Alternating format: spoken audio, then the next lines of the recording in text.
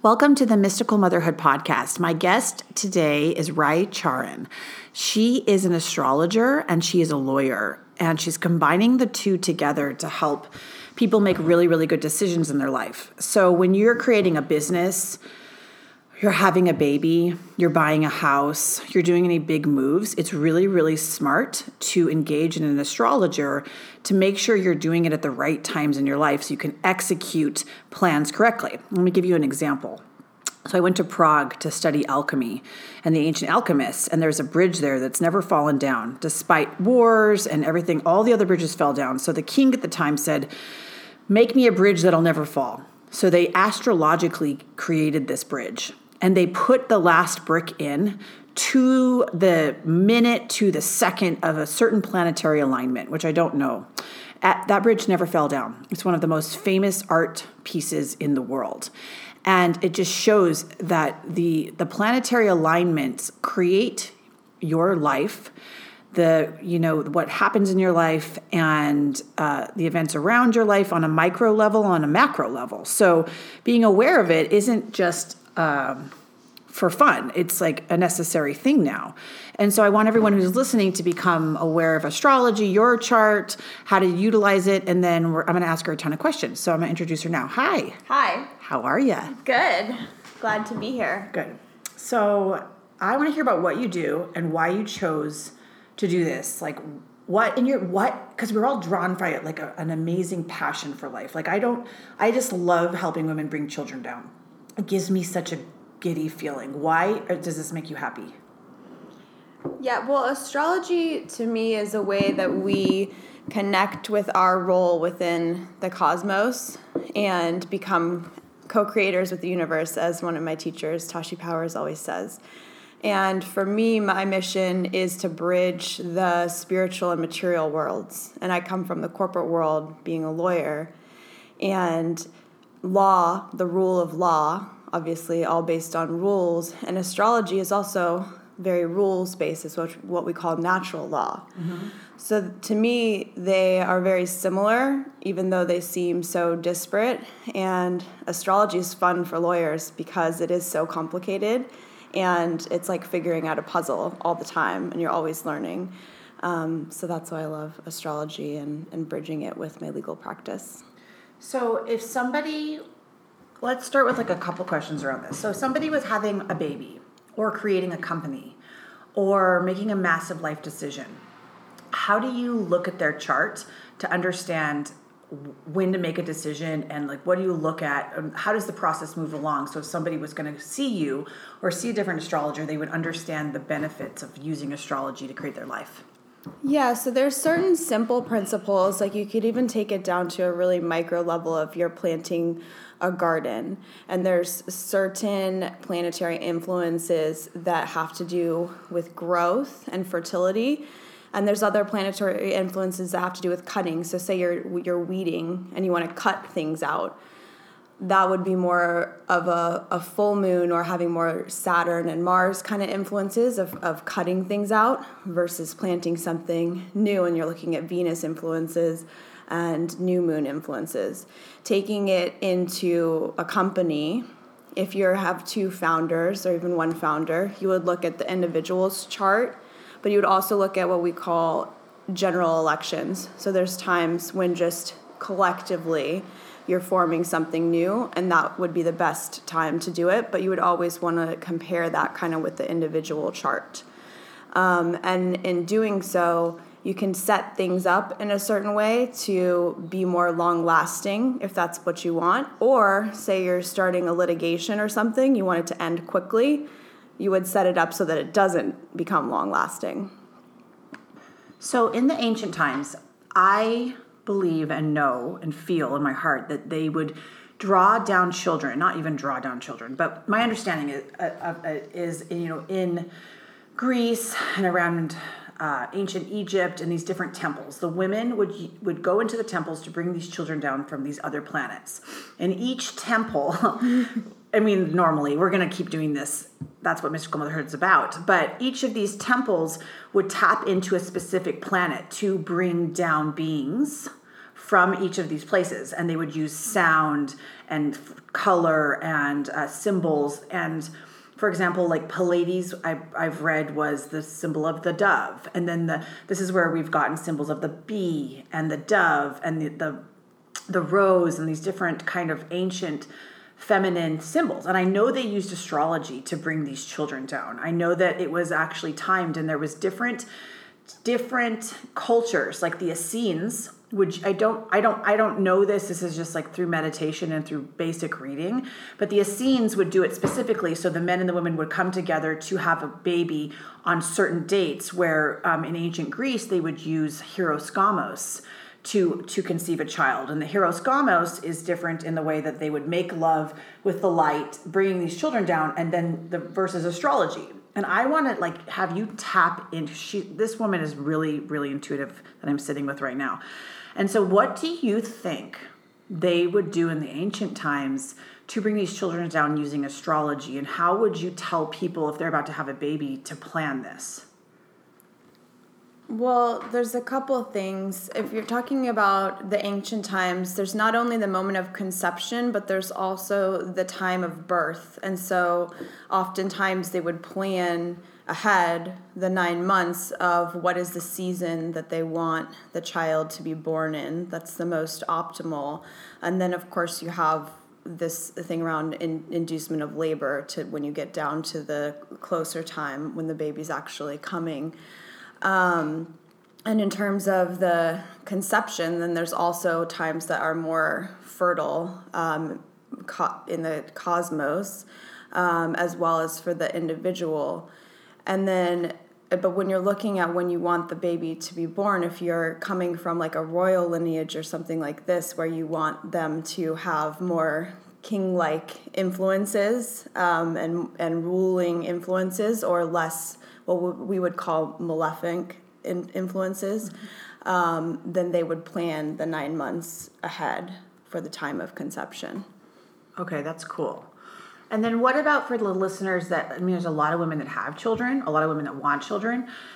So what do we, and like, I have a little Virgo and I have a little Pisces. And my little Virgo is a lot different than my little Pisces. And how do we as mothers manage these mini me's? Do you know what I mean? Like, yeah. Like, how do we deal with, like, we only look at, like, we were basically looking at our astrology. But in reality, I'm realizing as a mom that my children are co-creators too. And sometimes I feel like I didn't create that day, they did. Yeah. Or like I didn't draw that person, and like they wanted to experience that. And as they grow older and they can begin to manifest or create their reality. So not only am I creating, then I have two very psychic children that are like in this like creation, and it's blowing me away. Yeah. So what do I do, and how do we tell women how to understand their children's charts and how it looks as a family? So this is an area that I think is super helpful, because oftentimes our kids are their own people from the time that they're born, like you said, and we might not totally understand why they respond the way that they do to different things, why they act the way that they do. And it's because they already have this basic contract with the universe that they've come in with these set of skills or assets and liabilities, as we could call them.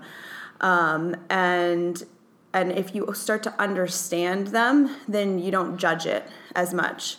And it's so interesting how it happens so early. So I've read a couple of my friends' charts for their babies, their infants less than 1 year old.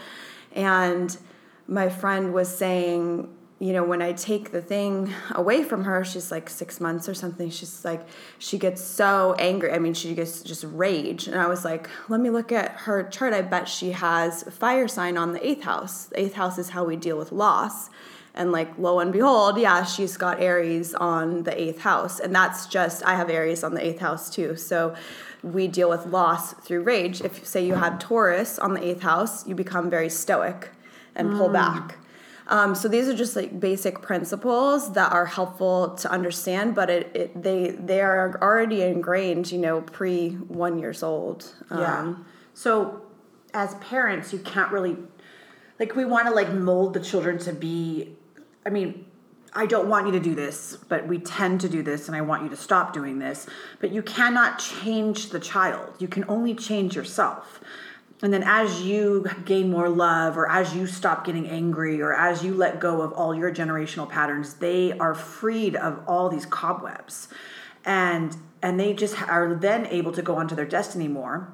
But also understanding that they are a certain way and you can't necessarily change that. Like I have a little one that she commutes, and also numerology comes into this. So she was born on 9/11, powerful numbers. And these are, one is the number of sound.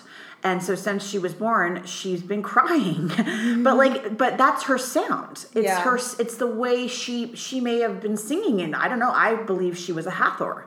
And so I know she was a Hathor, actually. And so she uses her voice a lot, but she didn't know how to properly use it in this life yet. Yeah. And so how do we not get frustrated? So we just go to an astrologer, and then the astrologer can look at family charts, and then we don't get so mad? Yeah, I think that once we understand it, then we become less frustrated with it, right? I think that's true for a lot of things.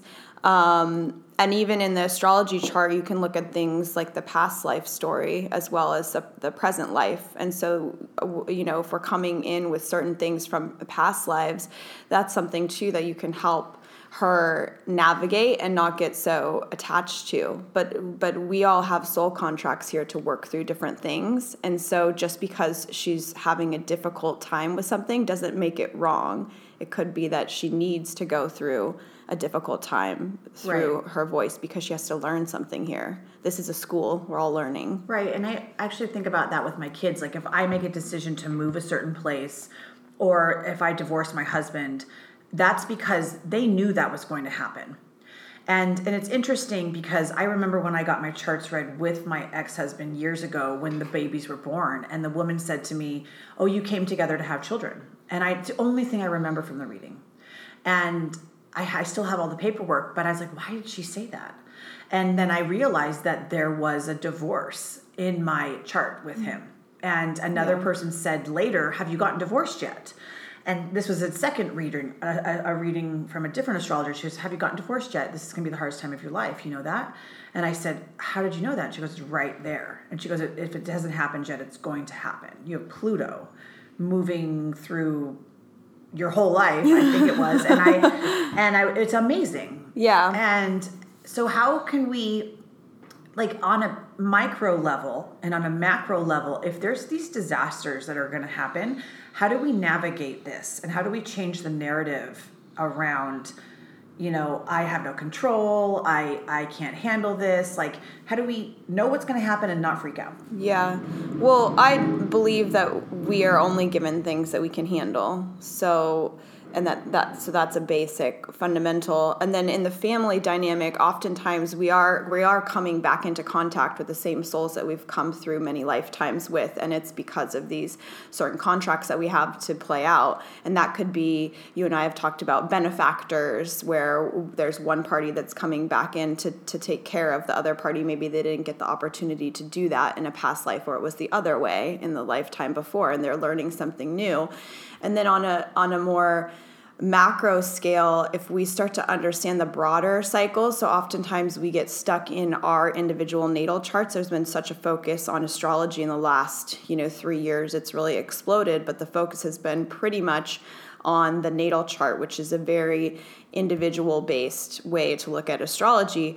Astrology originally was around world events. It was for planning for floods and pandemics and things of this nature. When are we going to get invaded? That kind of thing.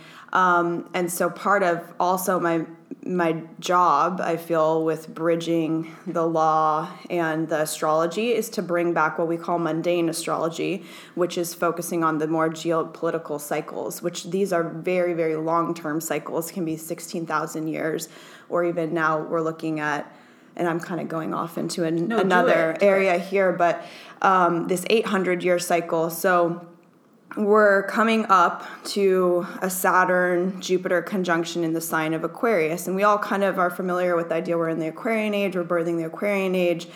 But if we there's cycles of conjunctions that happen, and they have been happening in earth signs for the last 800 years. And on winter solstice, December 21st, we're going to move into an 800-year cycle of Jupiter-Saturn conjunctions in these air signs. And so we're moving from a period of resources and power structures being rooted in the land, in the earth, so things like oil, things like real estate, this type of wealth and power that is passed down in a lineage from generation to generation, versus moving into Aquarius and air signs where it's about information, it's about ingenuity. And the last time this happened was the academic renaissance that predated the artistic renaissance, which would be in water signs, because water is a creative force. Mm-hmm. So I think when we start to look beyond just our individual, poor me experience on this earth into, we're part of a way broader cycle of events, and the universe is intelligent and it has a very clear kind of plan, then we don't get bogged down in the details, because we understand that we're part of a broader way. So just to repeat that back, first off, is this already starting? Is there a date that we're gonna hit like a boom, like that kind of explosion? Which I feel like this COVID thing was the prep for the thing.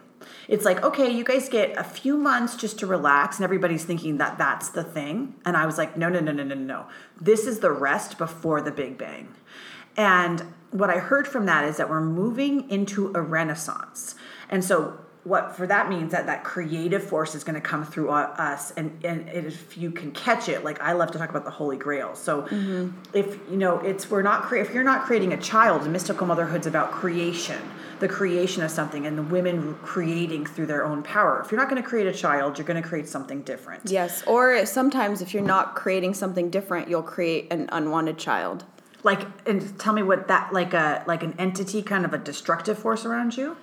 No, it's just say that because we all, like you said, have this creative force within us. And so if you're not doing anything with it, yes, you can become destructive, but you could also actually create a physical child because you're not doing anything with the energy and it wants to move through you. So then now you have a child with someone that you weren't necessarily planning to have a child with. And now you're in karma and not dharma.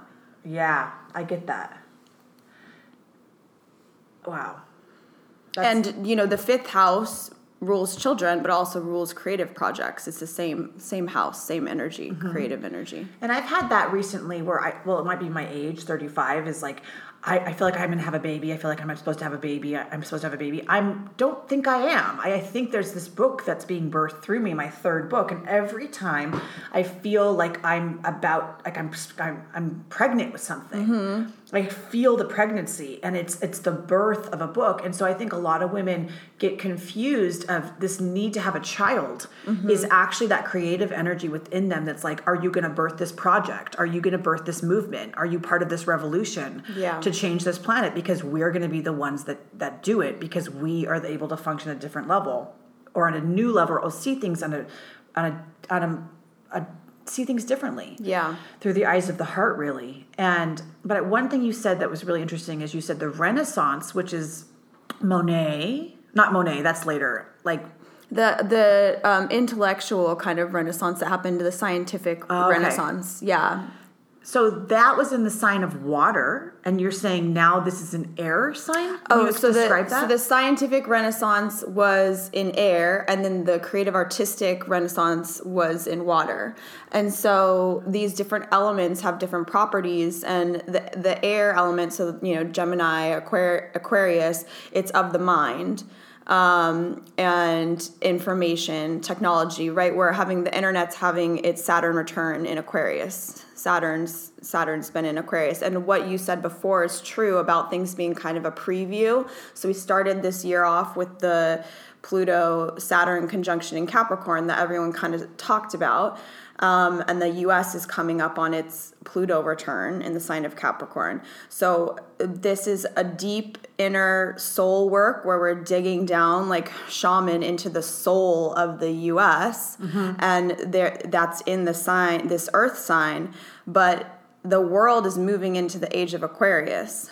and Saturn moved away from Pluto. It's gone into Aquarius, so it's giving us a little preview of that, and then retrograding back into Capricorn. And I think people are going to feel that as going back to normal, quote unquote, back into this earth age that we've coming from, the patriarchy, which is the Capricorn sign. Yeah. But when this conjunction happens at the end of the year on winter solstice in Aquarius, that's shooting us into these next 800 years of these conjunctions happening in air signs. Okay, so then we're moving into the air sign. And so the mind, yes, connection. So for me, like, I can only speak for my own experience. Like, I'm writing a book. It's very, it's intellectual, but it's not. Mm-hmm. It's it's the thinking and it's the expression through that. So what other things would come out of air? Because I talk about elements are a huge part of the mystical motherhood experience. It's understanding how the elements either can be controlled by you, or you can control them, and it's the manifestation of them in your life, and it's the alchemical process of awakening.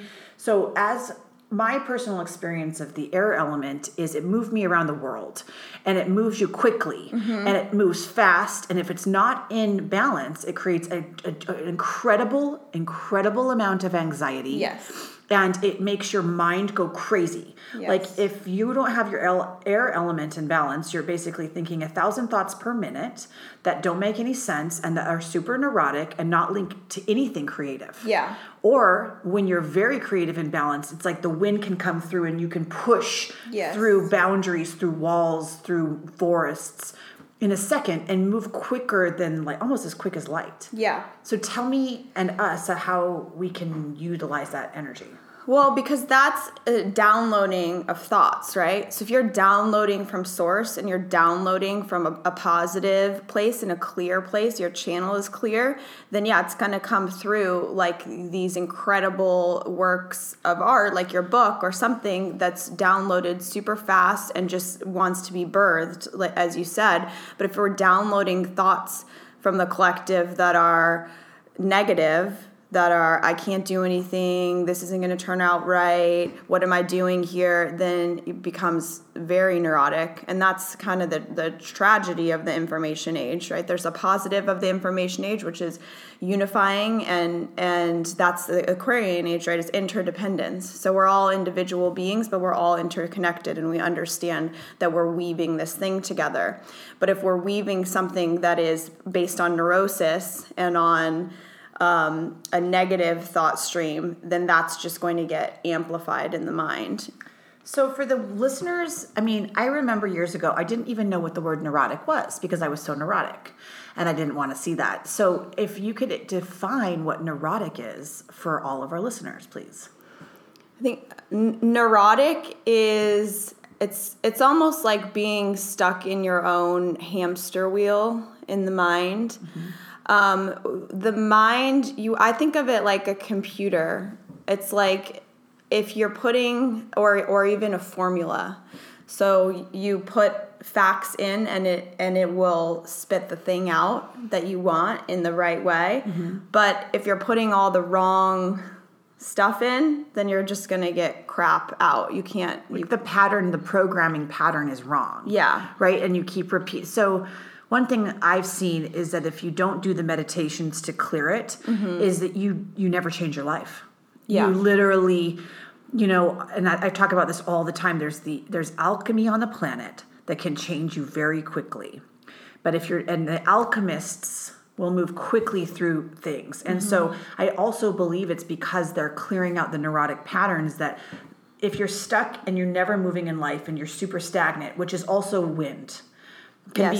Wind can be very stagnant, and it can be stuck in the same thoughts all the time, and that's around maybe a handful of things that you're just recreating your whole life. Yeah. And if you don't clear those out with meditation or whatever you do, however, shamanism, whatever, you're just going to stay there. But then as you do clear it, the wind will come in, and then your life will change much quicker, and new environments, new people, new things may come through because you're moving at warp speed, like the speed of wind. Yes. Right? Yeah. And especially now with everything moving so virtually, I mean, this is a way a whole destiny could be wasted in a hologram, basically. You're living in a hologram instead of actually having an experience of being a human on this earth.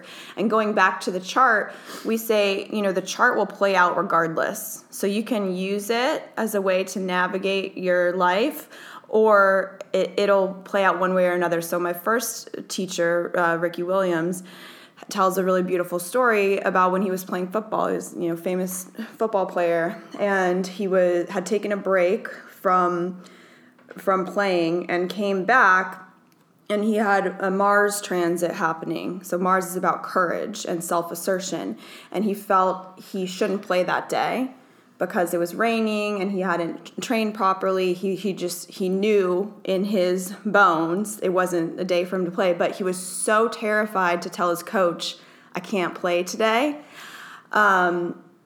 Very first play of the game, ripped his pectoral muscle basically completely off. And that's, heart courage. And so the chart played out, but had he taken that initiative to have the conversation, he wouldn't have had to gone through such a painful experience.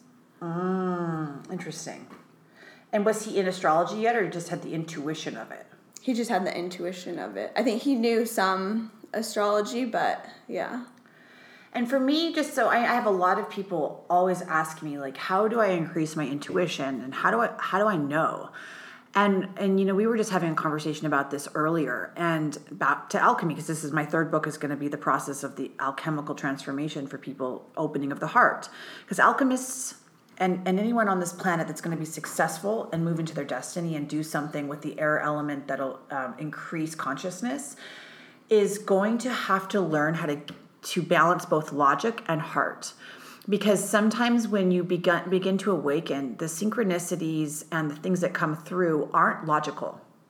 And they're not, like, wouldn't be what the normal human would do. You'd be like, well, actually, I'm going to do this instead because my heart is telling me to listen and to not do that. And so what we're talking about stagnancy before is the old pattern would be to be like, I'm going to just do status quo, And so even with everything that's happening on the planet, the people are going to begin to listen to their heart and not listen to this outward voice that's telling us what to do. It's an inward voice, and it's an inward calling of like what feels right, what feels wrong. And that's the only way to get out of this level of like mind control, which I'd also like to talk about because also with this air element, we can see that the mind control is happening on a governmental level, on a massive global scale.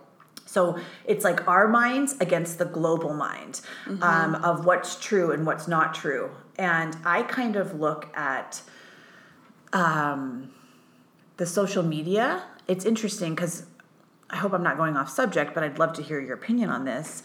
So when my pineal gland opened, which a pineal gland is sort of what shows you reality. It's your third eye. It's what they talk about, that third eye in the middle of your brain.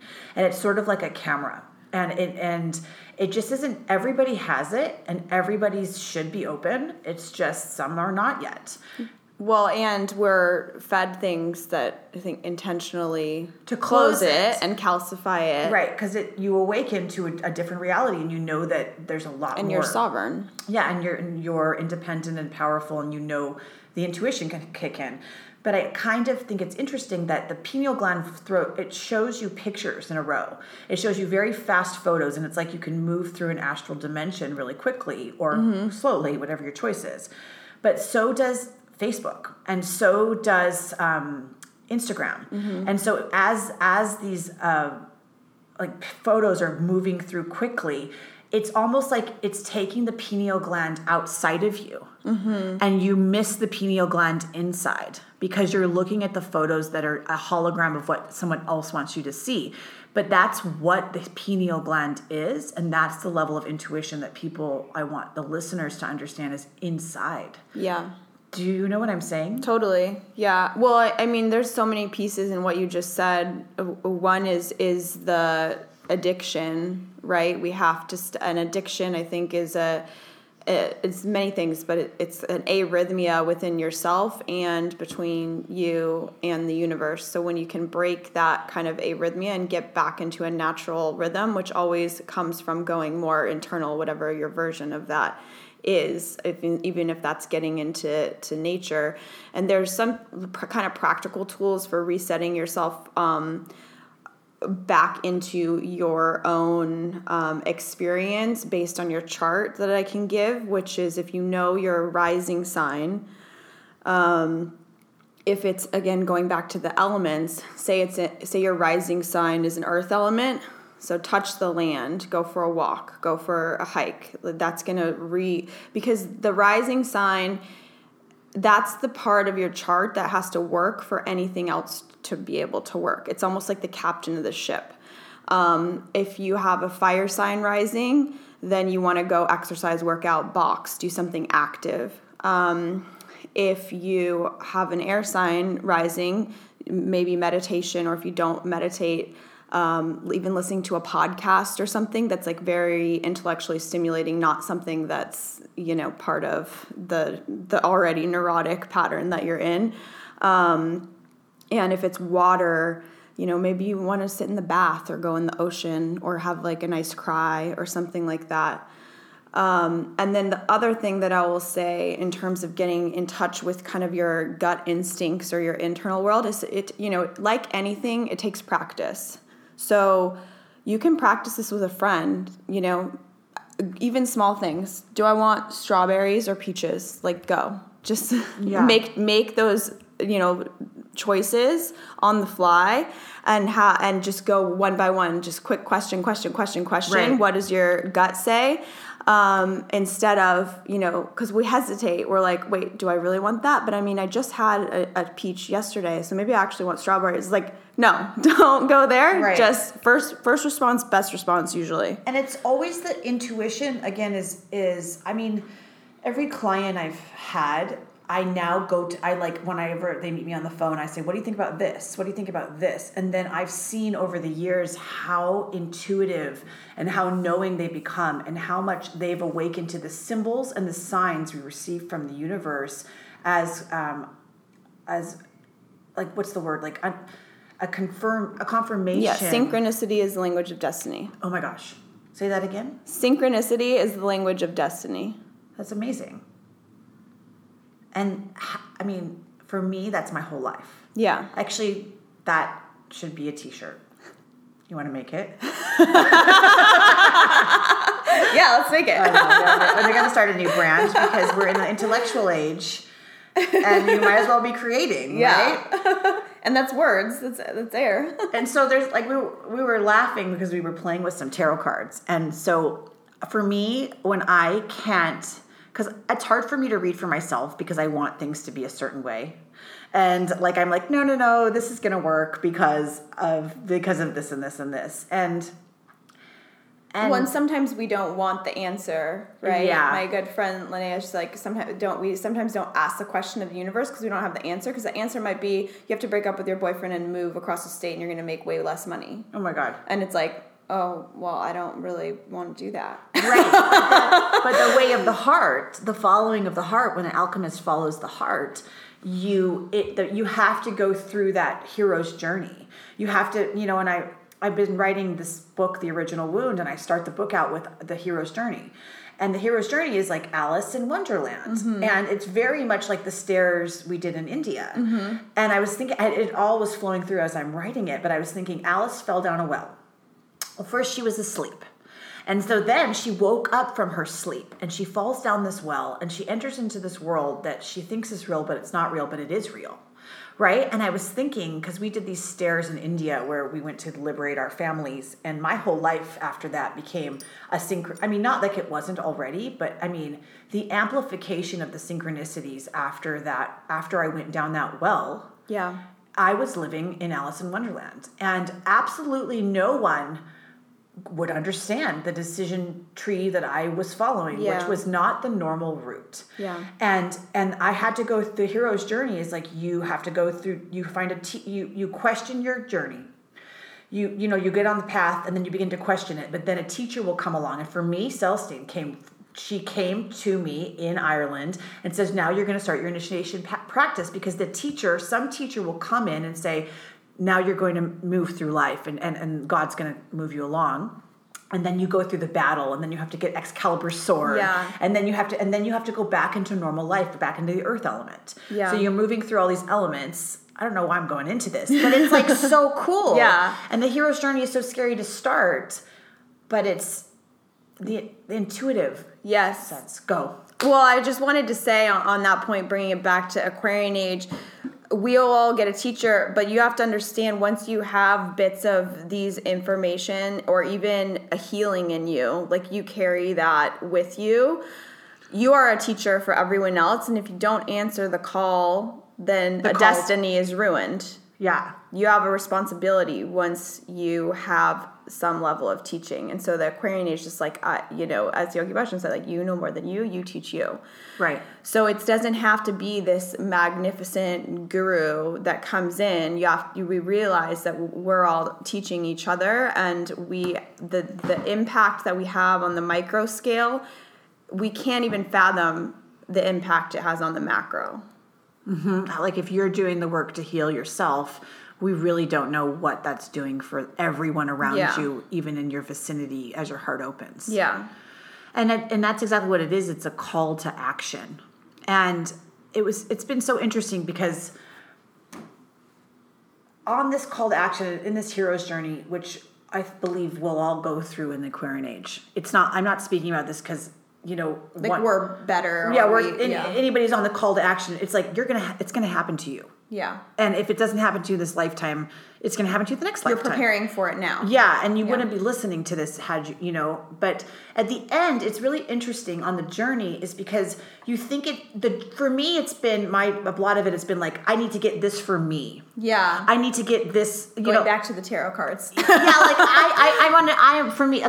it's like somebody who wants to be famous, they are going to create music to be famous, right? Right. Or they want to create, for me, I've been wanting this relationship, a sacred relationship, and I've been doing all this work for the sacred relationship. It has nothing to do with the sacred relationship.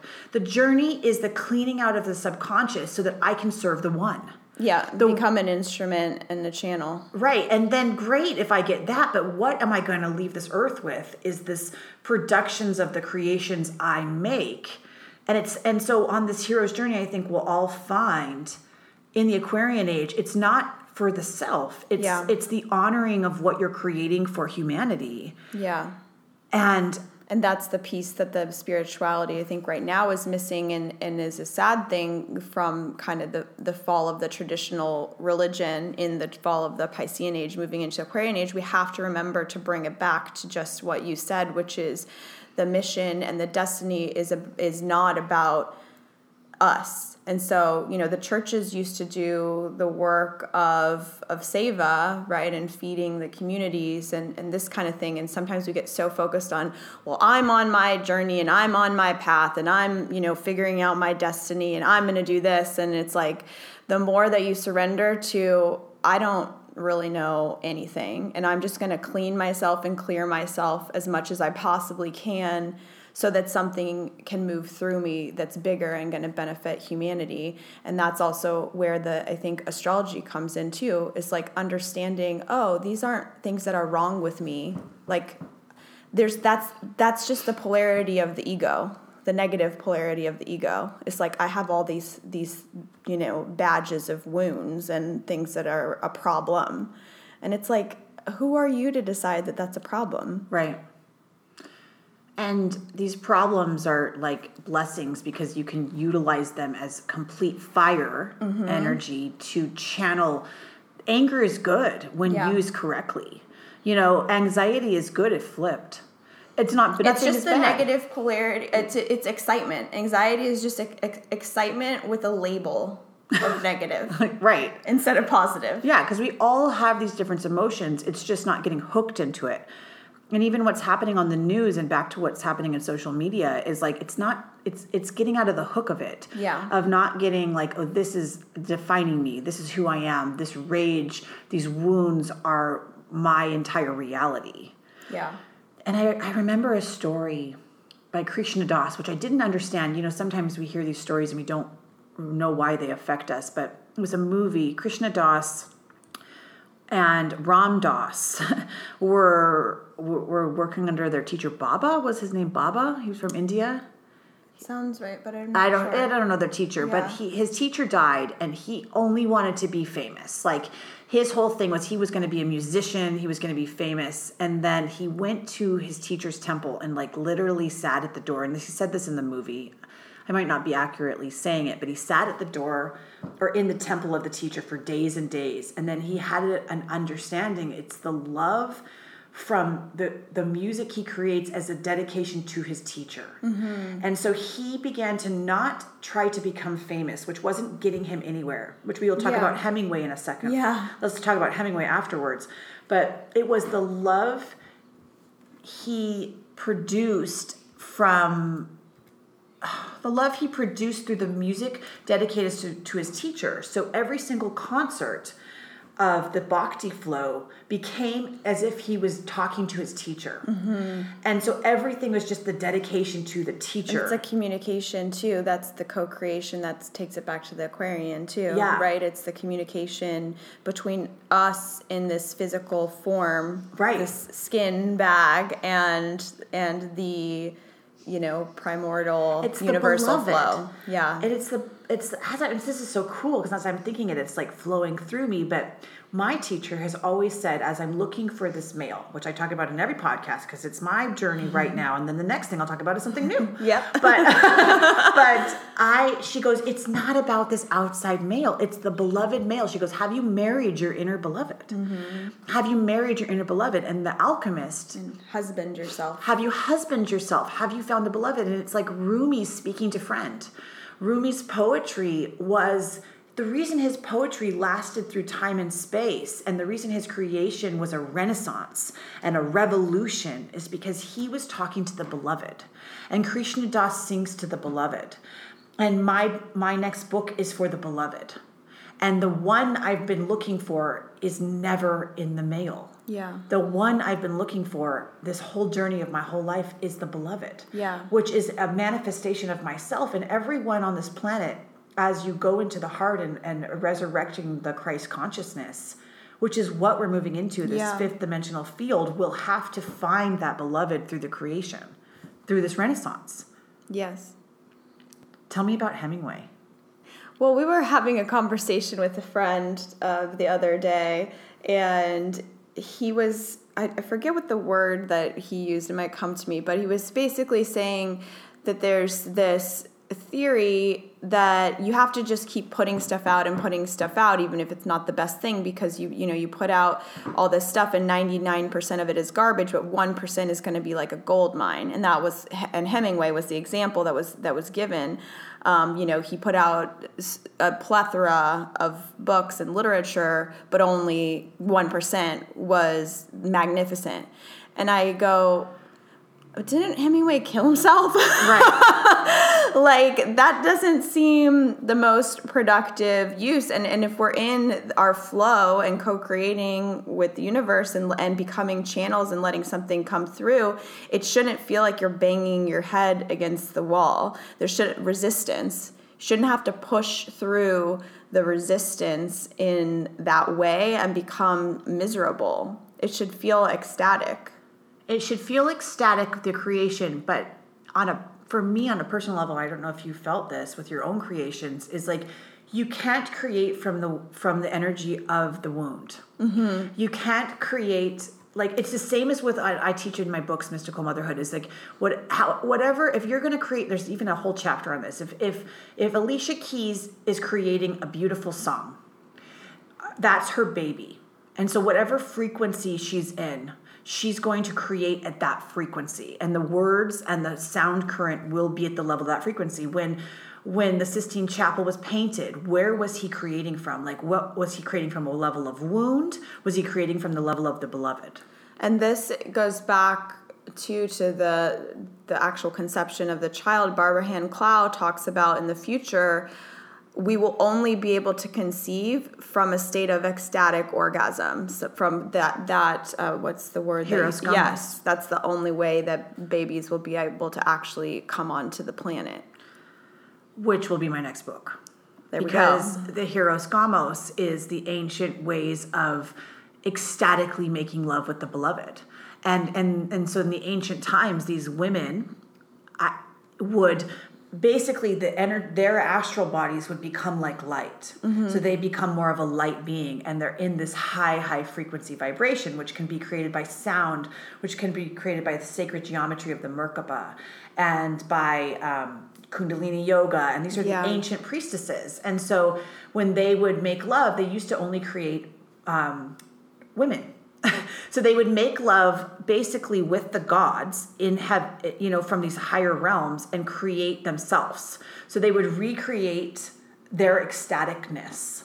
They didn't need a male, and then they started to bring in males and create with the male, with the Hieros Gamos within the temple, and then the whole thing was changed. They're like, we'll recreate ourselves in the form of a male, and so we're all just birthing parts of ourselves, but are those parts creative, or are these back to what we're talking about? Like if it's a creation of us, how do you make it godlike?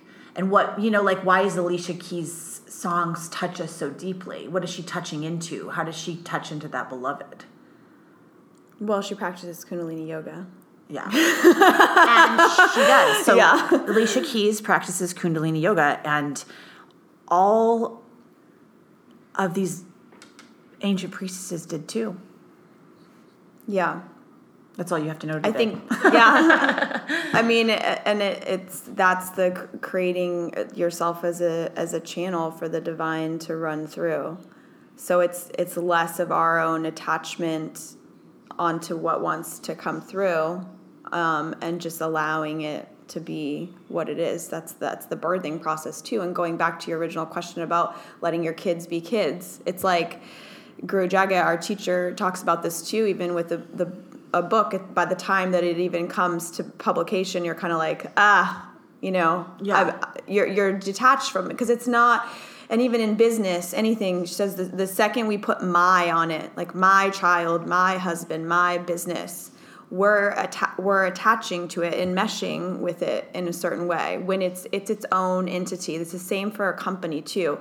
We have so many great ideas get lost because the founders can't work out their issues, and so understanding this, and this is how you can use astrology too in your business, is looking at the company as its own separate entity, separate from the founders. Yes, you look at the founders' charts, but you want to respect that the company is its own thing, separate from each of you.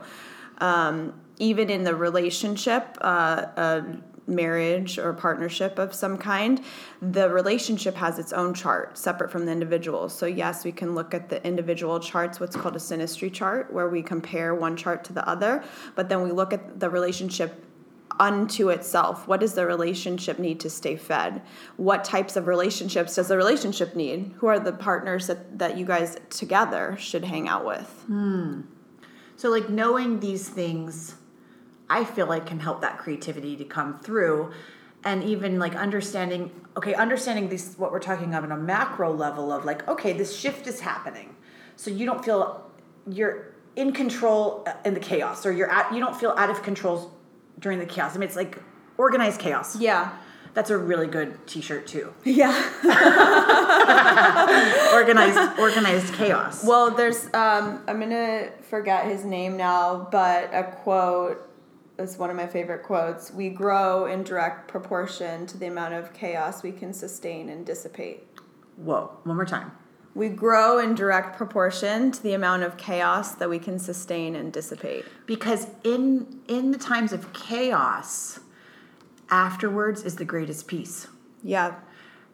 I'm going to repeat that. During times of chaos, when the fire element runs through, back to the elements, that type of element I mean, if you can ride it out and then get through the water of the cleansing, the clearing after the fire and then we're moving into the air element, which is the creation, and then the earth element grounds that creation to create a new reality. The earth builds that plane. So as we move into this air element, I'm sure we'll move into the earth. Then water, and then the earth. Oh, yeah. It's cool. Yeah. And I mean, even the growth, we were talking about friction, chaos, friction in the chart. A lot of times people freak out when they see a lot of what we call squares, a 90-degree angle between two planets. It's a quote unquote difficult aspect versus a sextile or a trine, which is a quote unquote easier aspect. But easiness can turn into laziness. When we have friction, we are forced to really hold that edge, and oftentimes, even you look at the most successful kind of people on the planet, usually there's some form of hardship in their life that they were forced to overcome. And so in times like these, how we respond to the call, because we're all being called right now, this Mars in Pisces is going to come up to conjoin Neptune in Pisces. This is the spiritual warrior, that's the times that we're in. So if people are listening and they're like, well, what am I going to do? There's a lot going on out there. What am I going to do? What can they do? I think, there's all kinds of resources right now for free. Obviously, I give astrology readings, and that's something I offer, but I believe everyone should have this language, that this cosmology language is the language of the future. We all need to understand this stuff.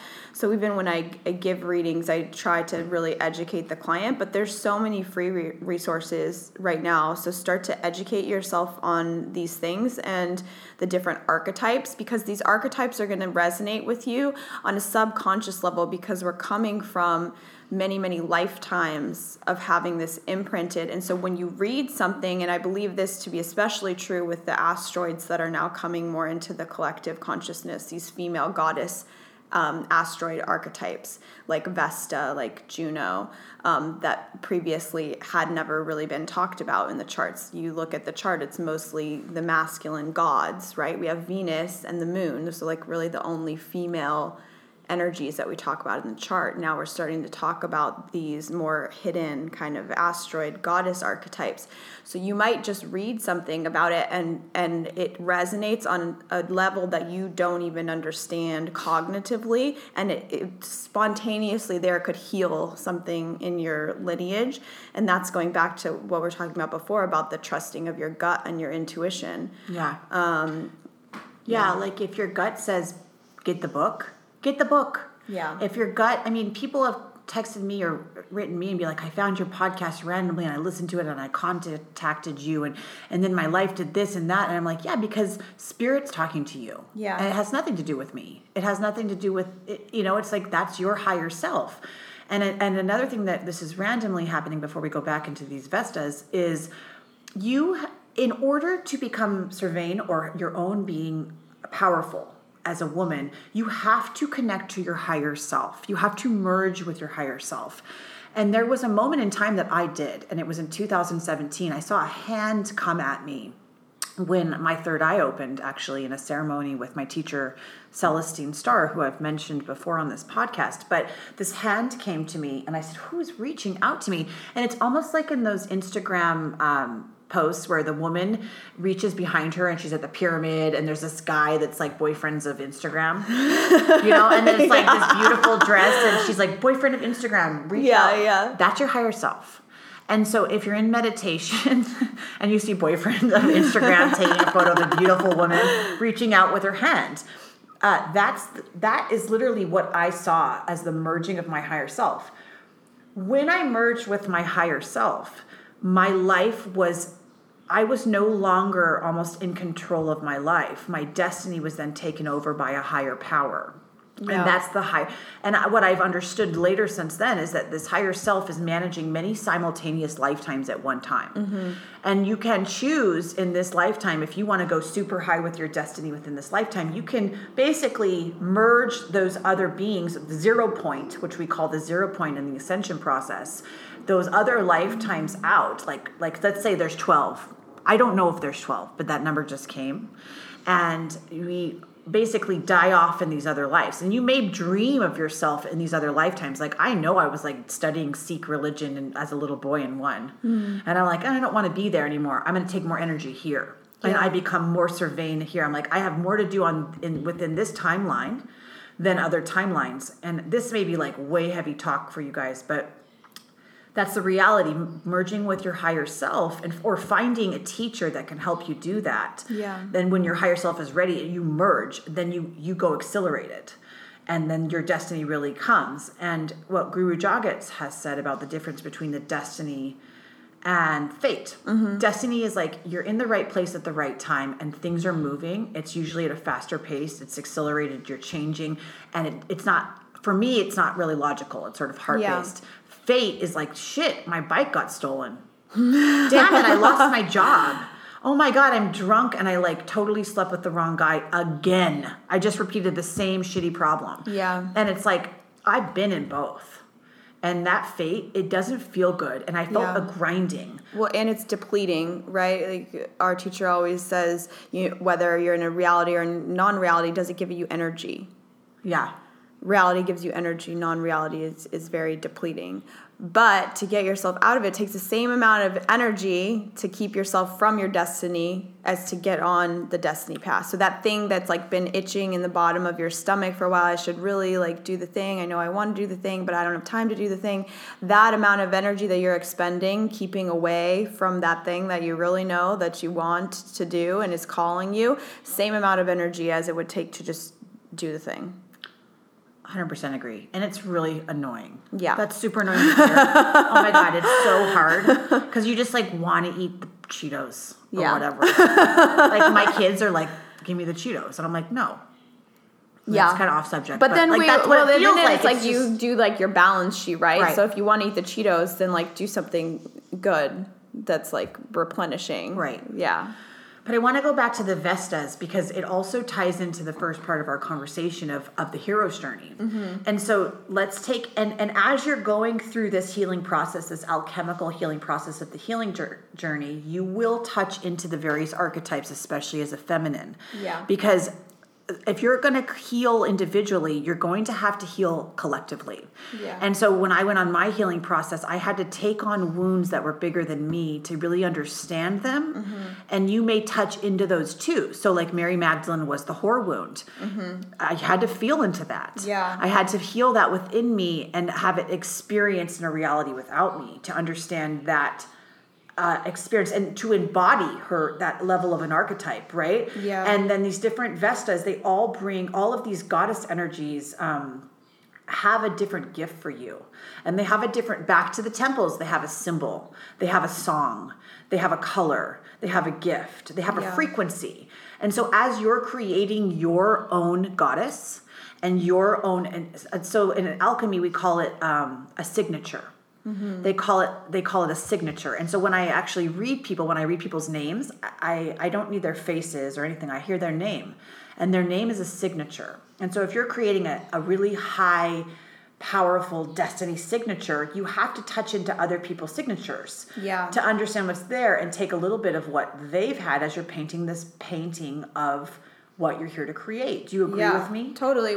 And this is also why you're so needed, anyone listening to this, because we're all still learning. These goddess archetypes are just coming back into the consciousness. And so we're kind of in a lab room in a science experiment figuring out what do these even mean to us now in the modern age. And so the more that we can pull at that thread and find the story, especially for women trying to come back into our own and figure out what does a modern woman even look like that is not just a mimic of the masculine, we need you to tell your story that resonates with this archetype in a certain way that I can't tell you what that is. That's why when I read charts, a lot of times I give homework assignments to people to go look this thing up, because I can't tell you what your destiny is. Like,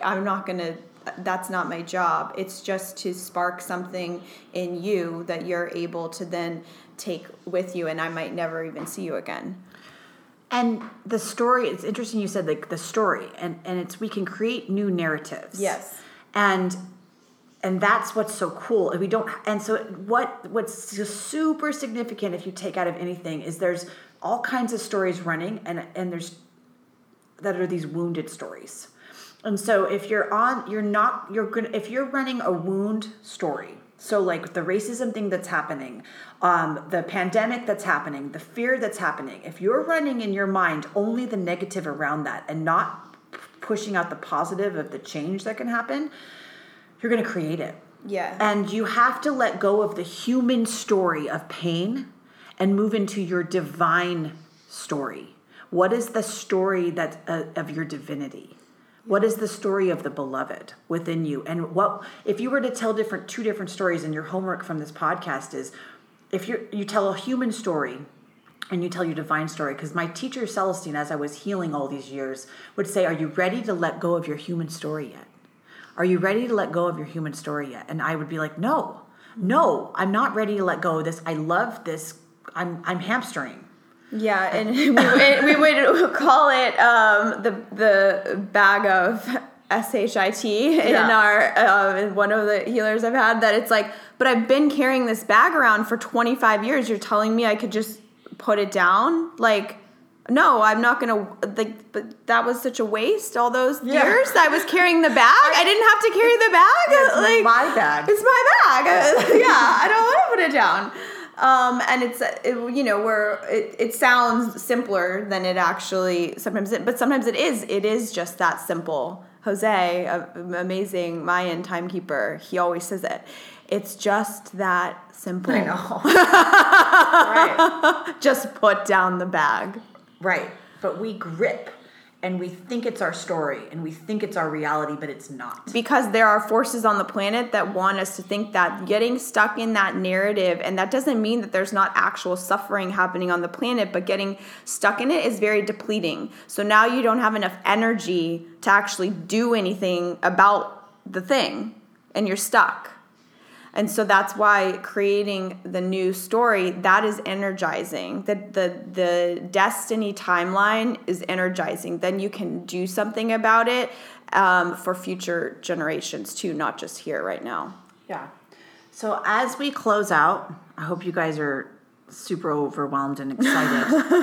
You're so ecstatic right now. Like, I remember Eckhart Tolle, I was reading a book one time when I didn't understand anything, not that I do anymore either, but I remember he's like, just be enthusiastic. Yeah. And I was like, he's like, the highest vibration is enthusiasm. Yes. And I was like, oh my God. Yeah. Like, that's a lot of pressure. Matt Kahn talks about that too. He's like, even if you're having a bad day, just be like, I am just having the worst day.